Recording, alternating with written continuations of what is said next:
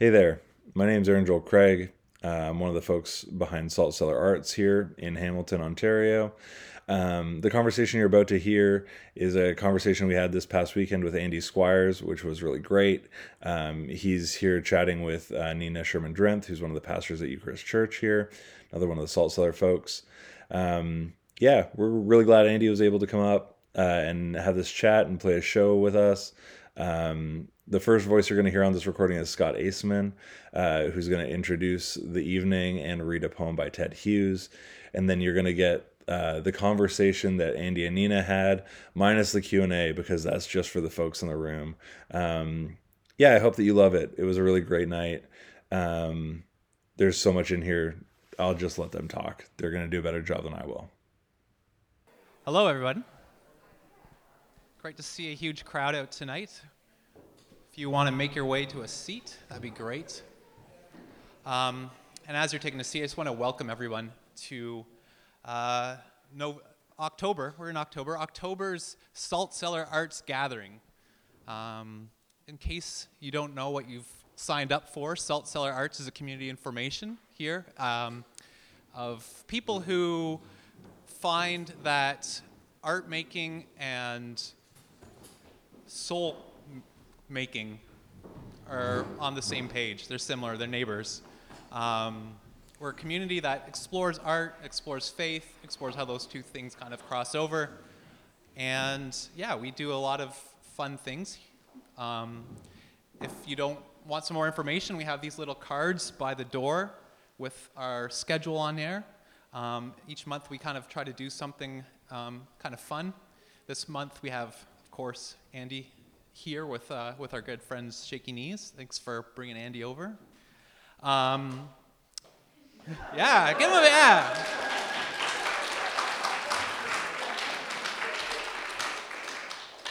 I mean, and each month we're not getting musicians in and stuff. I think next month we're cutting up some magazines, but it's gonna be fun too. So, yeah, for poetry reasons. So yeah, if you'd like some more information, or if you even want to, or just want a sticker, grab one of those on the way out. Yeah, I think that's all we need to know about that. I'm going to open with a short poem. Generally, I'm a person who likes to have it in a book, but unfortunately, I just thought of it on the drive over after dinner. We had a group of people together eating with Andy, and some of the stuff that Andy was talking about got me thinking of this poem, and so I pulled it up, and I'm going to share it with you guys tonight. It's a poem by a fellow named Ted Hughes. He's an English poet, and this poem's called Go Fishing.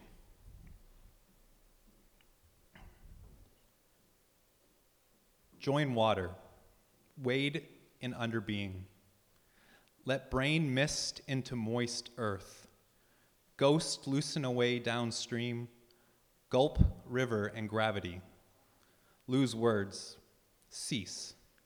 Be assumed into glistenings of lymph. As if creation were a wound. As if this flow were all plasm healing. Be supplanted by mud and leaves and pebbles. By sudden rainbow monster structures that materialize in suspension, gulping and dematerialize under pressure of the eye. Be cleft by the sliding prow, displaced by the hull of light and shadow, dissolved in earth wave, the soft sun shock dismembered in sun melt. Become translucent, one untangling drift of water mesh and a weight of earth taste light, mangled by winged shadows. Everything circling and flowing and hover still. Crawl out over roots, new and nameless. Search for face, harden into limbs. Let the world come back like a white hospital, busy with urgency words. Try to speak and nearly succeed. Heal into time and other people. So open us in prayer. Father God, thank you so much for this opportunity, for these people here gathered from pretty far in different places. And I just pray that this time that we may have gracious hearts, gracious ears, and some gracious words to be shared with us. Thank you for this opportunity. Amen. So with that, I'd like to welcome up our conversationalists for the evening. We have Nina, who is a leader here at Salt Cellar, but also a pastor here at Eucharist. And of course, we have with her is Andy Squyres, a singer-songwriter based out of North Carolina. He's come here. I'm sure you all know who he is, and I just would like to welcome them both up and let them get started.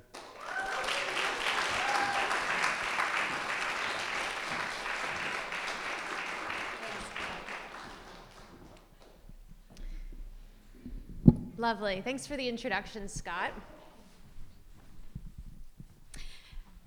Before we get into our conversation, I had asked Andy if he would consider sharing a poetic essay. For those of you who are unaware, Andy is a singer-songwriter. He has a repertoire of music. He also writes, what would you call them? Poetry or prose or essay, or what are they? What do you call them? I'm still Instagram posts? Yeah, I think I'm going to go with Instagram posts, and I was initially really offended by that idea, but I think at this point I have to own it, They're just Instagram posts. Why don't you share one with us? All right. This is called We Live by Faith. I wake up in the morning and feel the weight of the transience of life sitting on my chest. So I lift my hands up, still lying in my bed, and I praise the Lord. Then I grab my iPhone and I read the news, the weather, my Twitter feed, and finally I play Wordle. If you can't find the grace of God on your smartphone, then it's not anywhere. Can you imagine how insufferable it must be to live with a poet? I'm in the corner of the house singing, "You Bring the Morning," thinking to myself, what a genius I am. And Amy is like, "Okay, but could you bring the dishes from the table now?" LOL. Not really, but sometimes it's like that. Here is something we can trust, even though we cannot fully understand it. In the beginning, the Word was with God, and the Word was God, and God created everything through the Word. None of us are required to understand exactly how that works. It's just our joy to receive it. Biologists and cosmologists investigate cell and universe and then, like the rest of us, die. Do you know what Chris E.W. Green says? He says that obedience is not the breaking of our will by a more powerful will. Obedience is the healing of our will by participation in its source. This relieves me because in so many areas of my life, my inner life, I remain fairly unchanged, and yet it seems that God is ever kind. Truly, I want to be healed. It's one thing to write or say clever things about grace or patience, but it's something else altogether to not give in to my own rage and anger during a moment of conflict. Now that is work. Yielding to the healing power of the Holy Spirit so that what remains unchanged and earthly, sensual, and demonic, James 3, can be exposed and healed. Heal us, God, heal us. And by us, I mean me. Heschel said it first, but I've said it so many times now that I'm just going to go ahead and quote myself. First we praise, then we see. We get up in the morning and we whisper, "Thank you, God." And that is a start to transformation. We embrace our poverty by faith. Of course, we utilize rationale and reason. They can serve us well, but our hearts come alive by faith. But our transformation will not be without squirming. We will be healed, but there will be discomfort.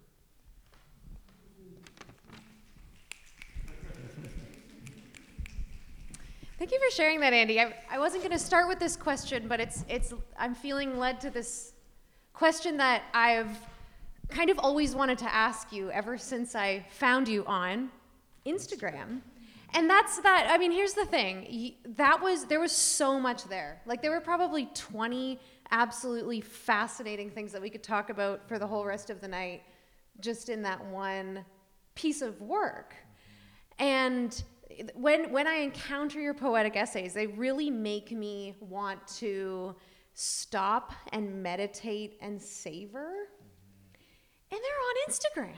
Like, they're primarily on Instagram, where I'm kind of going like this.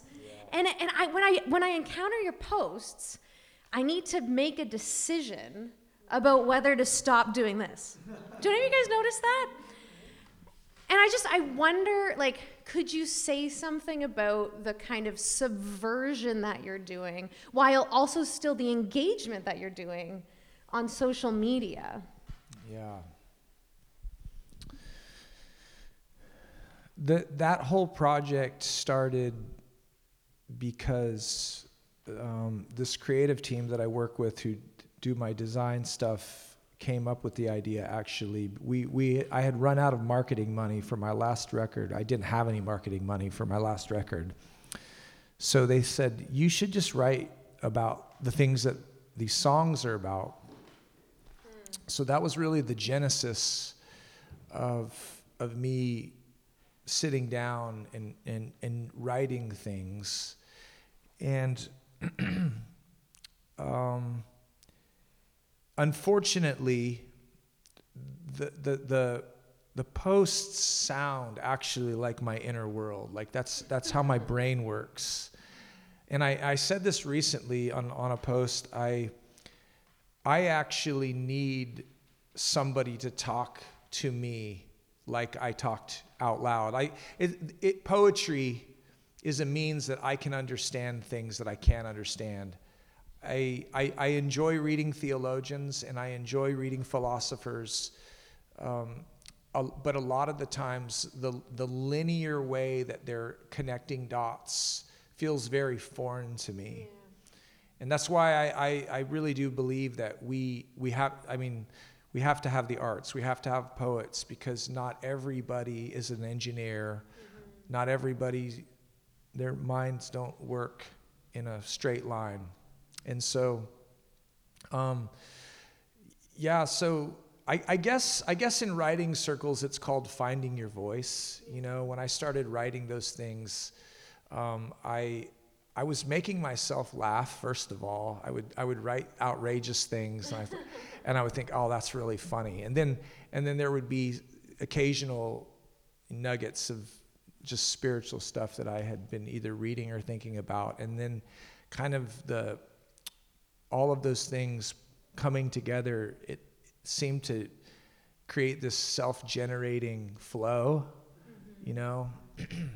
It's what's interesting is I rarely go back and read what I've written, but recently I've had to compile more essays for the forthcoming volume, and I went back and I read, and I can see my progression. Actually, I can see when I first started, and I can see there's tonal changes that are going on, and I'm really liking the last 12 months worth of work. I'm like, wow, I don't really cringe at this. That must mean I'm growing as a laborer in this field, you know. So. Mm-hmm. And there's something so meaningful and important about having spaces to talk about anything, but especially God, mm-hmm. in that more meandering way. That way that's a little more like circular and less linear. We've tried the linear thing. We got really good places. I love theology. Sure. But there's something about that flow. Like, I like the word flow that you used there. Yeah, and there's an interesting intersection that I've seen come out of my life where the religious tradition of my youth and into my adulthood, the charismatic Pentecostal tradition, still absolutely informs my worldview, but it's been married to some other thoughts. And I think the love child of all of those different streams is these posts, and there's, I think there's a few things. There's an insistence on faith as being the thing that we need in the world right now. And I mean that in an anthropological sense. I think what we're discovering in culture right now is that all of the silliness that we've thought, we've heard those voices in our ears that, I hate to pick on Richard Dawkins and any of the new atheists, but they've made a very public case on why people who have any kind of faith at all, religious practice, are just buffoons. And those who were practicing apologetics when I was young were working hard to refute those guys using different means. And but I'm not an I don't practice that discipline, so I got to come at it from a different point of view. And I feel like I have a fire in my belly that desires to proclaim. I had an Episcopalian priest tell me this one time, and it helped me understand myself. He said, "Andy, you're a proclaimer. What you do is you proclaim things." And I thought that was silly because we live in an age where there needs to be reason behind every premise. Like, you make a premise and then you have to have the undergirding for that thing. But that idea is only 400 years old. Yeah. There's a tradition of proclamation that's much older than that. So I was finding that and that's part of my Pentecostal tradition as well. So that poet, priest, prophet, priest thing was like coming to the surface in those writings even more than in my music. Yeah. And I felt like the constraints that I would feel in songwriting, which I love. I adore songwriting. I love it. I'll never stop doing it. But when you don't have to worry about verse chorus stuff, you can get really crazy on the page. Yeah. Yeah. So. Yeah. Fewer constraints. I like that idea of being a proclaimer, and I do feel like that. Like, I can see that in your work. You're kind of. It's true. You're not doing apologetics. You're more so saying, I just love this. Yeah. Like, I'm not here to tell you why I do or why anyone should. I just want you to know that I love this. Yeah. And I really think that earnestness that you bring into your work is part of what's so compelling and I think even refreshing, especially in spaces where there's a culture of cynicism that sort of like hangs over our heads. I do feel like there are so many spaces where we're sort of told that it's wise to be cynical or it's wise to be despairing, and you play the opposite game. And I did want to ask you about that. Like, I think firstly, like, what is it like for you to be a Christian artist that's unabashed about your earnestness right now? It's satisfying. It's fairly easy. I know I really do mean that, because I feel fairly happy at this point in my life, because I think for a lot of years I do believe in callings, that we have callings as human beings, and well, not all of us are going to do the same thing, but there's heaven sends out callings. I'll just say it that way. And so I've realized that I don't come in contact so much with non-Christian people as I do with people who were formerly Christian. And that seems to be the waters that we're all swimming in. And so I will say this. I should acknowledge that I have formed a way of writing or communicating that I am aware that the way I'm speaking is right in this moment right now, because I figured out this thing that if you can beat the postmodernists to the punch of the critique, you gain a lot. And so I have a friend, Paul Antleitner. He's in Minnesota, but he's been talking a lot about metamodernism.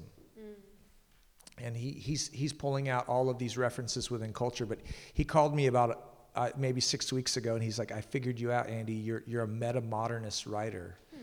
And the flex is that you're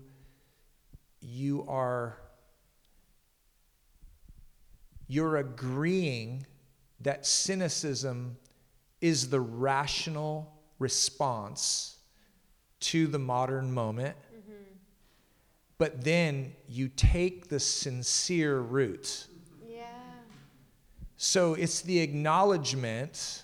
It's like you're smart enough to communicate that that everything's absurd, right? Like, okay, Richard Dawkins, everything's absurd, or whoever.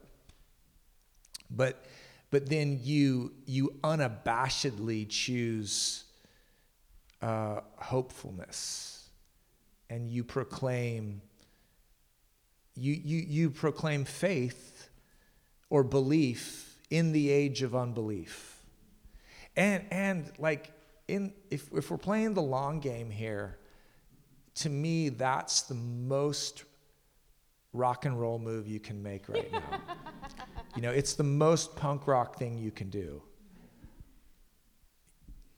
And I like that you said it's kind of easy, because I think that, like, if you're actually a Christian, like, that's actually, there's a lot of sort of energy that can put you in that direction. Like, just read the Bible. Yeah. It's a really hopeful book. It is. But if you're not a Christian, that's very hard. It's very hard to not be cynical. Yes. So I have a question for you. Like, I don't think that I'm outing you by saying, I think that you posted on Instagram that you're in your 50s. How have you stayed earnest? Like, what can you tell us here about how to stay earnest? Well, you have to look at your options, I guess. Like, it's... I very much resonate with the Apostle Peter in that moment where, Jesus is doing his kingdom of God ministry, where he's shrinking the amount of followers that he has. Everybody's abandoning ship. And Jesus looks at Peter and he says, what about you? He's like, man, I don't know. Things are looking pretty bad, but I just have no other where to go, And so I think that all of this is anecdotal. I'm not a social scientist, clearly, but like I feel aware enough in the world that I'm living to recognize that most people who I know personally who have given up on their own project of faith and have had to take on the meaning-making story of their own life, they take on a burden that is greater than any of the burdens that they had within the church. So as messy and lame sauce as the church might be, like when you have to go invent your own religion, things get really difficult. I have a couple of friends, like former minor Christian celebrities who, like, we were having this conversation about minor Christian celebrities earlier, and I was just saying, like, that's really the very bottom of the barrel. It's like the worst thing that you can be. Like, it's nothing to try to rise to. It's just like people who we must accept our fate, and we have to wear our red letter of shame somewhere. And but I've known some of these folks who they started a deconstruction journey. They removed themselves from their local bodies. They were still like earning money from the church on some like professional level, and then throwing a massive critique at the church. Then they finally left the church, and then everybody says, oh, I'm going to stay a Christian, but I'm not going to go to church. And then that project quickly stops. Right. And they end up waking up one day, and they say this. They say, oh, things would be so much easier if I just stopped believing altogether. And I think it's fair to say that not everybody who leaves faith creates a train wreck of their life. That would be dishonest. I think plenty of people can have some semblance of a good and happy life. But I have seen so many folks have to go on these journeys where, well, their search for transcendence doesn't stop. So they have been, they've rejected the church on some level, but then what they do is they go on searches that take them to places that, it's lots of different places, but typically nobody stays a materialist atheist. Nobody, I have never met somebody who was once a Christian who just, the only thing I believe in is what I can see and touch and feel. Nobody stays there. Now, I haven't met a single person who's done that. And there's one person in particular I'm thinking of, she's just gone into shamanism. She's taking people on peyote-induced, vision quests now. And I mean, it might be the greatest thing ever. I don't know that that's more trustworthy than the Bible or something like that, Yeah, and a lot of your work also touches on that transcendence within the material. And you mentioned that that's a quality of some of the theologians and other writers that you've been really drawn to. Mm-hmm. And perhaps that's also what's so refreshing and compelling about it for people is the sort of hey, that boring, ordinary, tiny church you go to, there's transcendence there. And, other aspects of our ordinary lives, you're sort of infusing transcendence. Yes. Yeah, so the other thing that we've collectively been worn out of, so there's in culture, there's, secular humanism that's running rampant. That's one thing that's wearing us all out. Mm-hmm. On the flip side, within the body of Christ, I would say moral therapeutic deism, hyper megachurch is wearing us out. Right. So in my city, we have the biggest church in America, and the pastor works out, and none of the worship leaders wear cargo shorts, and so I'm oh, these people can't be trusted,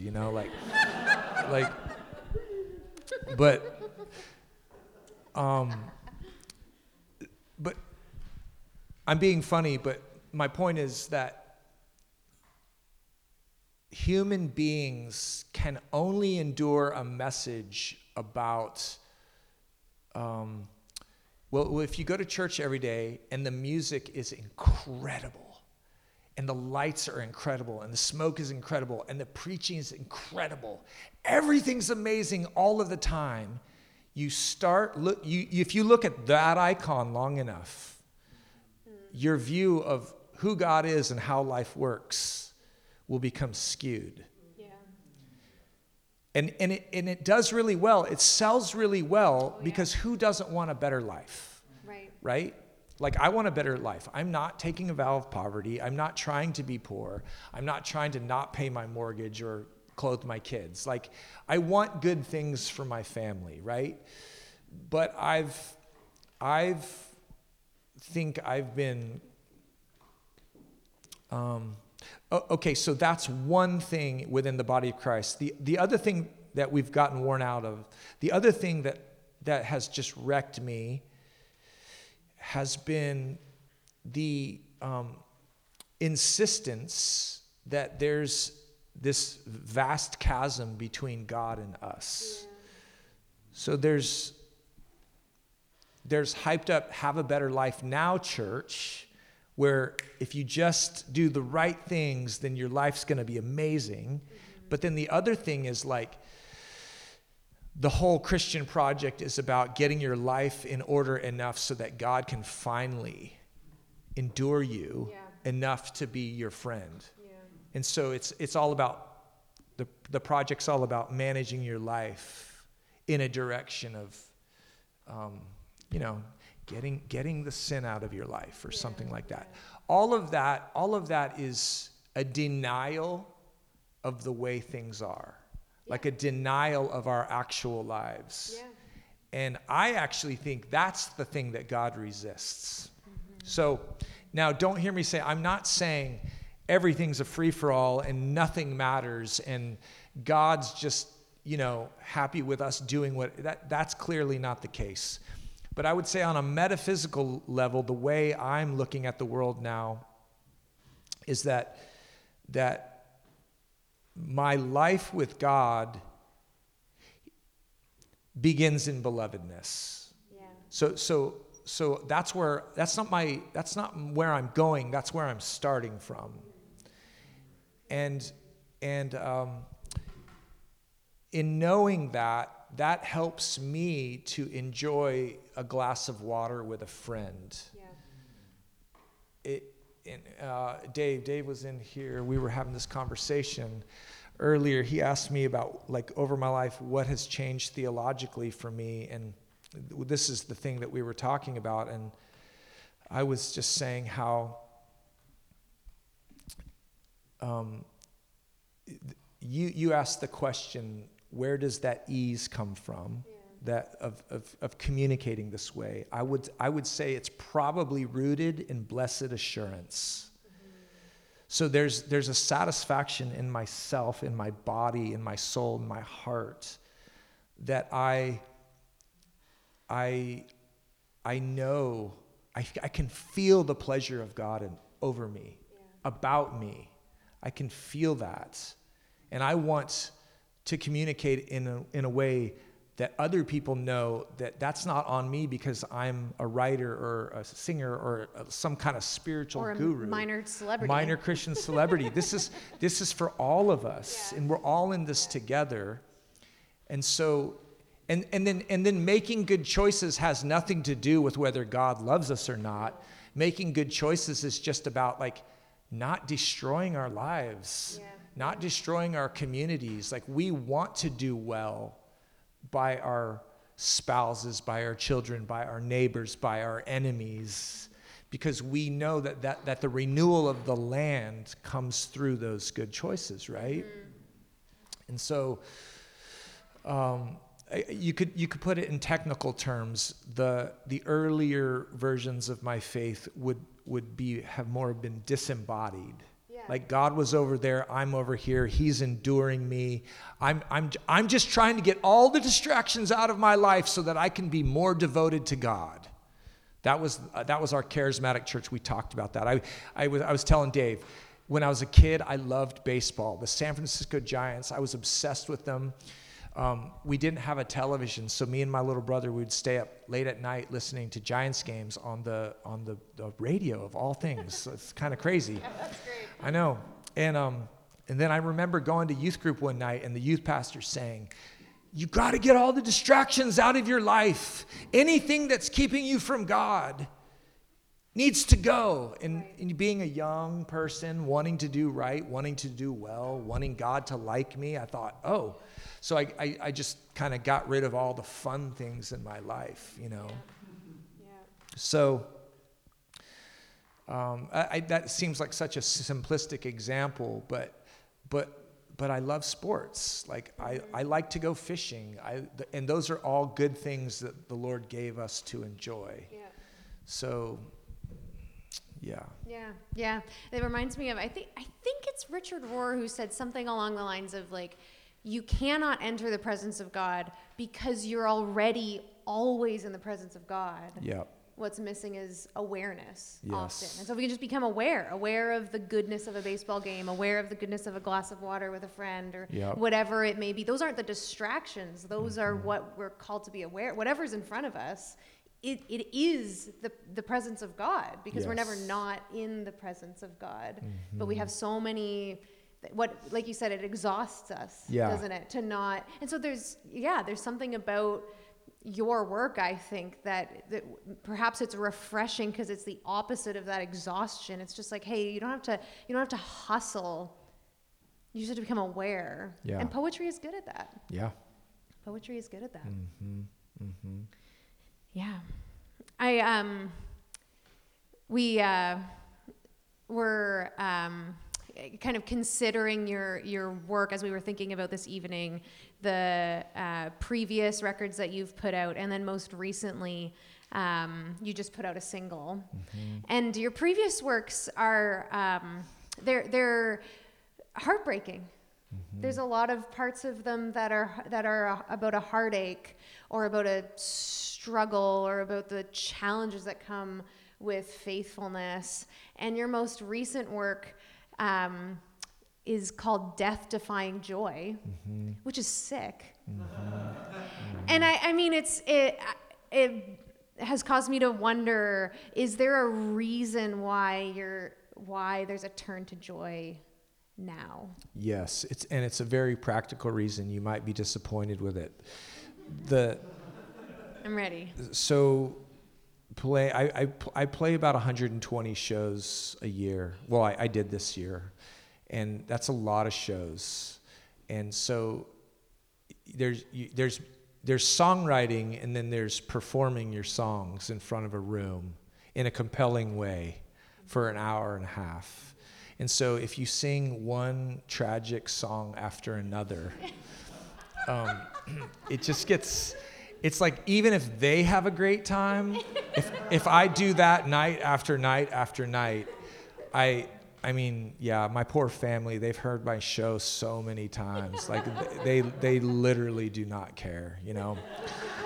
And so, so for this next album cycle, I've really wanted to, you know, keep the Andy Squyres edge. You know, I just like angsty stuff. So I mean, and I like jokes and songs, and I think Death Defying Joy has some like pretty funny jokes right in the middle of it, you know. So good.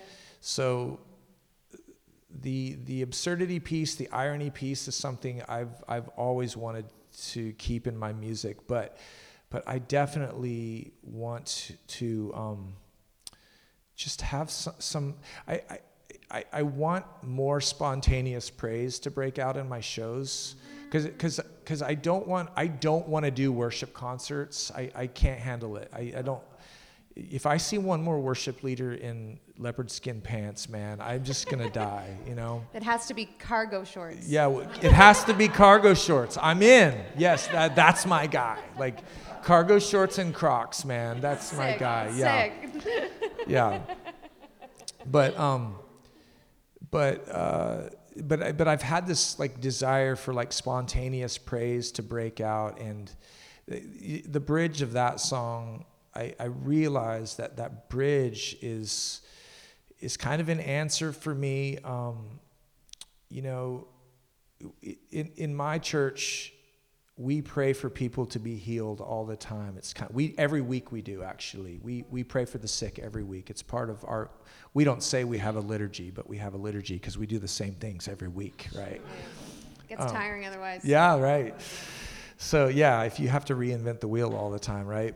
But we pray for the sick all the time, and there's people in my church who talk about God healing all the time, and I love it. I hate it and I love it at the exact same time, because I've prayed for so many people who've died, you know? And so I realized a while ago, because I was having this conversation with myself, that I couldn't go down the road of John MacArthur and be like, God only speaks through the Bible. Like, that's all he does is work through us reading the Bible. I'm just like, first of all, I don't see it in the text at all. No. And secondly, the thing that persuaded me even more was that I don't want to live my life never expecting a miracle. Yeah. Like, I call my people, I call Pentecostal people, we are the people of perpetual disappointment, okay?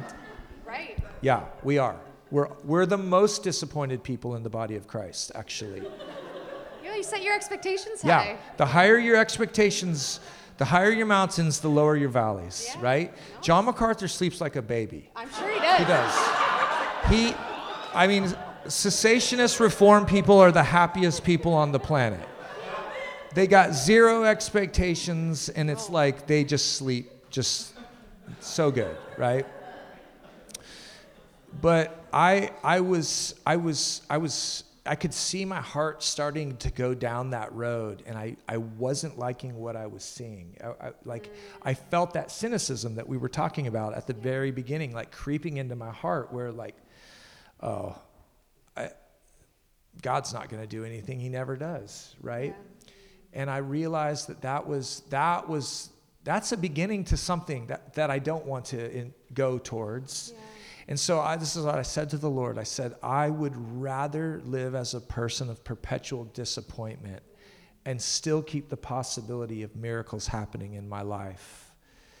I would rather live there than at John MacArthur's Strange Fire Conference, you know. For any of you guys who know that. So. Right. He actually has a conference every year, and the whole conference is just getting mad at my people. You know, it's great. Right. I watch it every year. It's great. Yeah, you love it. You love it. I love it. I love it. It's so funny. It's hilarious. So much energy put into against people believing in miracles. Like it just fascinates the hell out of me. Like, wow, you really have to be mad about something to have a conference about it, you know? Right. Like, there's all these people over here that like are just praying for the sick, and who cares if if nothing's happening? They're still going for it, right? And this guy is having a conference about it. I'm like, that's ridiculous. Yeah, Makes money. Good call. Yeah. No, that's good. Because I mean, there's something, and I mean, I think that there is something kind of terrifying about praying for a miracle. Yes. Because there's that disappointment that could come. Yes. But I think that's where God is for a lot of us.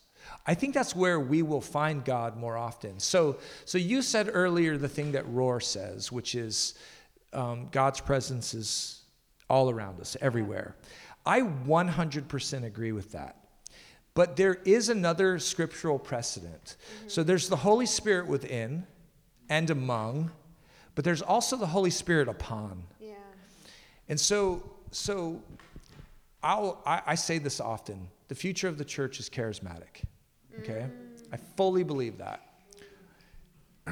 Because there's this lethal combination in a person's life when they don't have to live their life continually feeling disconnected from God, because we're working from the assumption that God is here with us in this room right now. The presence of God is here. We can say that with full conviction, right? But the next level to that is to live in a constant expectancy that the Spirit of God can show up in a way that's different than He is present here currently. Yeah. And He can fall upon a room, a space, a time, a person. And I want to be that person who's aware of both of those things. Yeah. Like living in the awareness of one and the expectation of the other. Yeah. You know? Yeah, and I think that part of that is believing in a God that you can't control. Yes. Because sometimes that second upon us spirit doesn't come. Oh, absolutely. But then sometimes it does. Yeah, that's right. And we don't know when it's going to be. That's right. And you can't control this God. And there's nothing, there's no like, mantra you need to say or bridge you need to sing 20 times. Like there's nothing that's gonna make it happen for you, because God is God. Yeah. And God is God. Yeah. That's right. I last week I spent the whole week listening to 1960s African American worship music. Heck yeah. And It's going to show up in your album? I don't know. But then I listened to Martin Luther King's mountaintop speech. And here's a fascinating thing. So like in the American church, Black Baptists are more Pentecostal than white Pentecostals. If you guys know anything about this is real. And so I've been thinking about Christian music a lot lately, worship music in particular, and why is it that my heart feels so sad every time I hear evangelical worship music, whether it's on the radio, at church, or something like that? Why is my heart so sad? And first of all, the majority of songs that we sing in North America are written by 10 millionaires. Yeah. Okay, that's so when you're only singing lyrics written by millionaires, that's a problem, first of all. And second of all, I realized that I don't like the word lamentation anymore, because I've heard the lamentation songs that are coming out of the church. I don't want anything to do with those either. But what I'm hearing in the black church in the 60s, these people have been like harassed for 400 years. There's a faith that's present and resident in their singing. And what it's carrying is endurance. There's an enduring faith injected in their singing that I find missing when we're singing millionaire songs. And I know I'm treading on, this is maybe hard, I don't know. I don't mean to be overly critical. But really in my heart, what I'm wanting to do is regain our testimony. I want the church to regain that river that's flowing inside of us. Because when you listen to that speech, Martin Luther King, I can't call him Martin, that would be disrespectful, but Mr. Martin Luther King Jr., he says this. He says, this was 3 days before he was killed. I'm getting goosebumps just thinking about it. But he says among these people, it is very possible that I won't be here to see what I saw at the top of that mountaintop. And as soon as he starts releasing these words out of his mouth, that room just starts pinging. People are coming out of their seats. There's an endurance, a hopefulness that's coming out of them. And I realized, oh my God, that's the thing. That's the thing that we're all longing to hear, but we're not hearing it.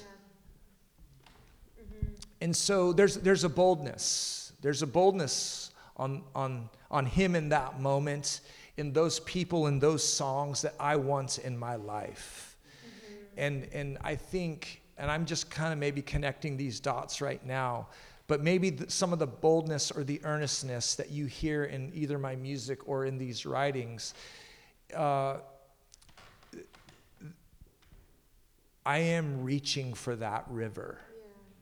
I want to drink from that river. I want to bathe in that river. I want to sing from that river. And, that thing that Jesus says, the New King James Version says, they will have rivers of living water flowing from their bellies. I love that. So that scripture is one of my favorites, I can't remember the original question, but... No, I don't remember it either, but okay. I think what I'm really moved by, what would those folks in America, those black folks in the 1960s have, and that endurance piece. That was the thing, because we were talking about the bridge of death-defying joy. That's why I started talking about all this. We got back there. Okay, so I was needing an intersection in my life to praise God when all of my dreams came true.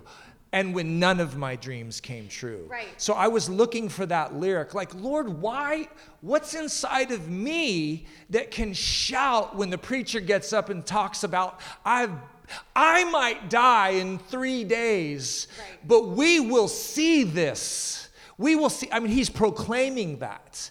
And I thought, man, there's something in him that I want. Yeah. And so when I started, like I hear all these people, like if you spend any time on social media, you hear all the keys to success, like how to be fit, how to be mentally healthy, how to eat healthy. Everything's about your success, right? Everything, like everything in our lives is how to be more successful. We're hyper focused on we're obsessed with success, right? But when I wrote that first lyric, in you, I am empty, I was like, what a relief. What a relief. Wow. I can stand in God. I can be in his presence and fully acknowledge my emptiness. And nothing about our relationship has changed. Right.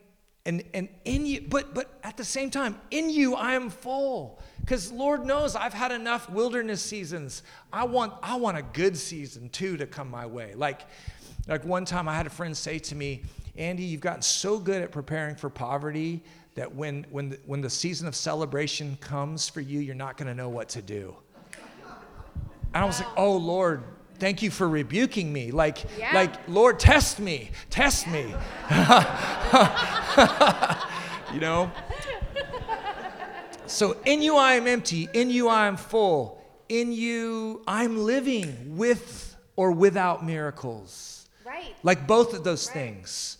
So the Christian life, the life of the Spirit, is a life that has room for all of those things. And the reason why, if that gets inside of you, it can transform your life. It may not make your life better, No. but it has potential to kind of like sweep away the anxiety and the fear that you have internally, because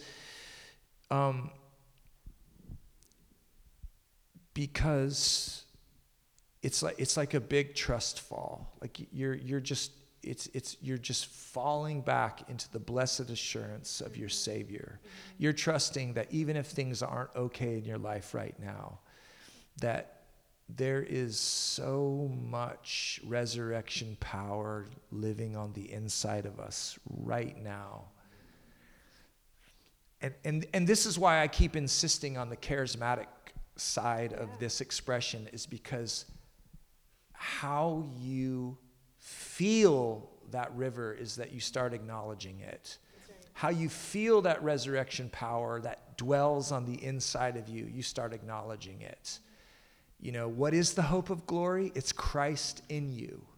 What is the resting place or the dwelling place of God? God inside of you.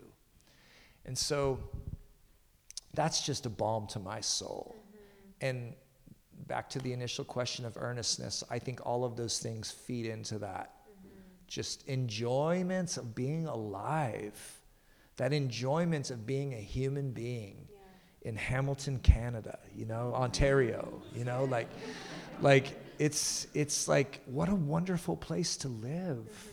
This place where sometimes miracles don't happen, but sometimes they do. Right.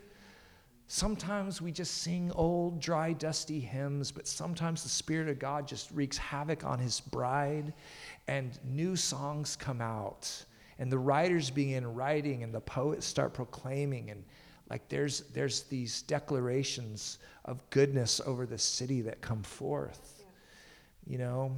And I will say this, we've gotten a lot of things wrong in the Pentecostal church, but one thing we really have going for us is we have a robust theology of the body. Mm-hmm. We really understand that worship is not about standing still.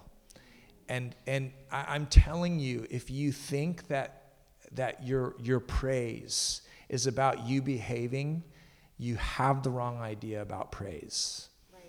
And I'm not telling you to go disrupt your church service. I'm not telling you to go do anything like that. I'm just saying, like, within yourself, there's something that wants to express gladness, thanksgiving, something to God. And I just don't think it's going to happen through the Frozen Chosen, man. I mean, like. The Frozen Chosen are my forebears. Yeah, but, I get it. I get it. I get it. And here at Eucharist, like, occasionally there'll be a bit of swaying. Some swaying, like, yeah. We're okay with that. But I do think there's something you can't do much more than sway unless you're actually totally sold out on the belief that spirit upon us could come down, like Yeah. on that idea that there is actually something that could happen if you Yes. allowed it to. You at the very minimum have to say it's a possibility. Right. Start there.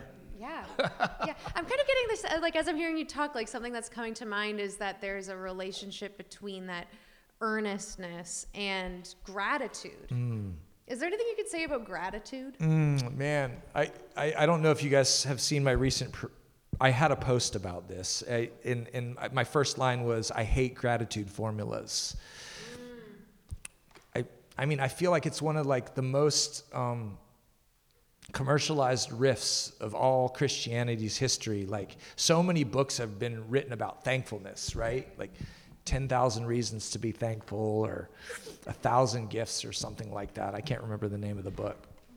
I'm sure it was great.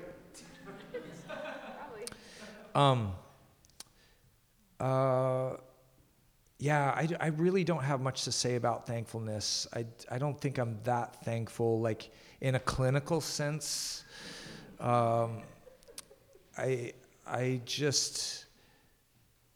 pretty glad. I'm just pretty happy overall. And I think, Rabbi Heschel talks a lot about wonder, spontaneous. I mean, he's a Jew. But his work on praise has probably been the most transformative thing for me over the last five years. But I really believe this, and I can't remember if we talked about this at the songwriting workshop today or somewhere else. So forgive me if I'm repeating myself. But my working theory about the world is that most of the things that we've been calling design flaws are really design features. And there was a famous Canadian, I don't want to say his name, but he said something that I really liked. He said, man, the joy of being a limited creature is that it gives you something to do. Wow. Yeah. And so I've figured this thing out, that, like, I used to complain all the time about how I wasn't wealthy, how I wasn't famous, how I wasn't, like, there's, all the stupid things that human beings think God owes them, right? But really, I've figured this thing out, that we all have a story. Your parents might be divorced, or it's whatever. There's all these different versions of brokenness that we come from, right? Childhood, we were talking about childhood. Like, everybody has a childhood they can write about or survive. Every one of us has had a childhood that we had to survive, right?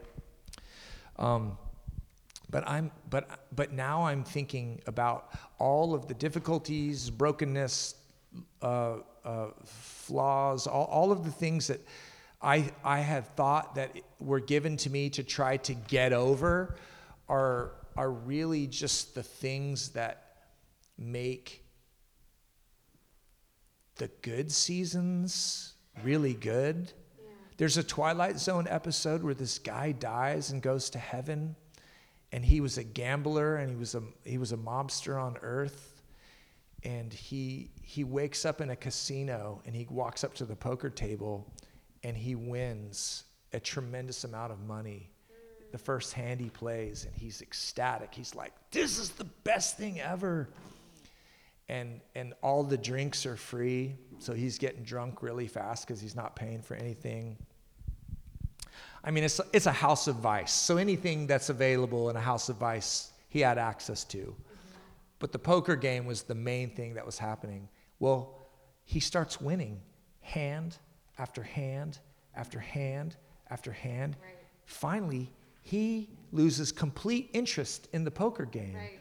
And the punchline of the joke is he turns to the maitre d' and says, "If this is heaven, send me to hell." And the maitre d' says, "What makes you think you're in heaven?" Right? That's the punchline. Yeah. And I was struck by that because I'm thinking, yeah, I'm always grasping for my life to make perfect sense. Yeah. I'm always grasping for the money to always be there, or the relationship to always be perfect, or all of these things. But it's a gift to us that none of those things are perfect. Right. And that our journey into God is emphasized because of those things. If that makes sense at all. Yeah. Yeah, it all belongs. Yes, it all belongs. That's right. Wow. It's a great place for us to pause and to drink a glass of water. And I was wondering if in our last few minutes anyone had any questions that they would like to ask Andy. Like the wind, I don't know where you've been or where you go. You're an unpredictable cloud of clarity. Like a fire burning low, I saw you in the early glow. Like some kind of beautiful only the blind can see. Don't change your plans on my account. I finally got you figured out. Faith is not provoked without a word of irony. If you hear your name in vain, it's me looking for you again. Crushed beneath the spirit wind, from glory to glory to glory to glory. Tongues of fire on my head, all my assumptions are dead. Scandal is the daily dread, I'm deep with you. Pressure of the surgeon's knife, you have always been precise. A bull in the china shop of my life, always breaking through. Don't change your plans on my account, I finally got you figured out. Faith is not provoked without a word of irony. If you hear your name in vain, it's me looking for you again. Crushed beneath the spirit wind, from glory to glory to glory to glory. In you I am empty, in you I am full. In you I am living with or without miracles. In you, in your presence, struck down but not destroyed. But live or die, I am filled with death-defying joy. In you I am empty, in you I am full. In you I am living with or without miracles. In you, in your presence, struck down but not destroyed. But live or die, I am filled with death-defying joy.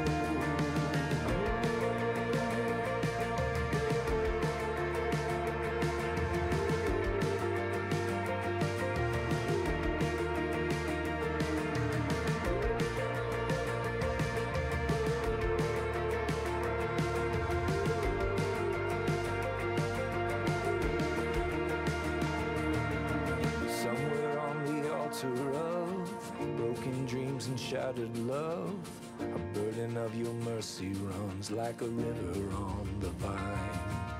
And everything I used to know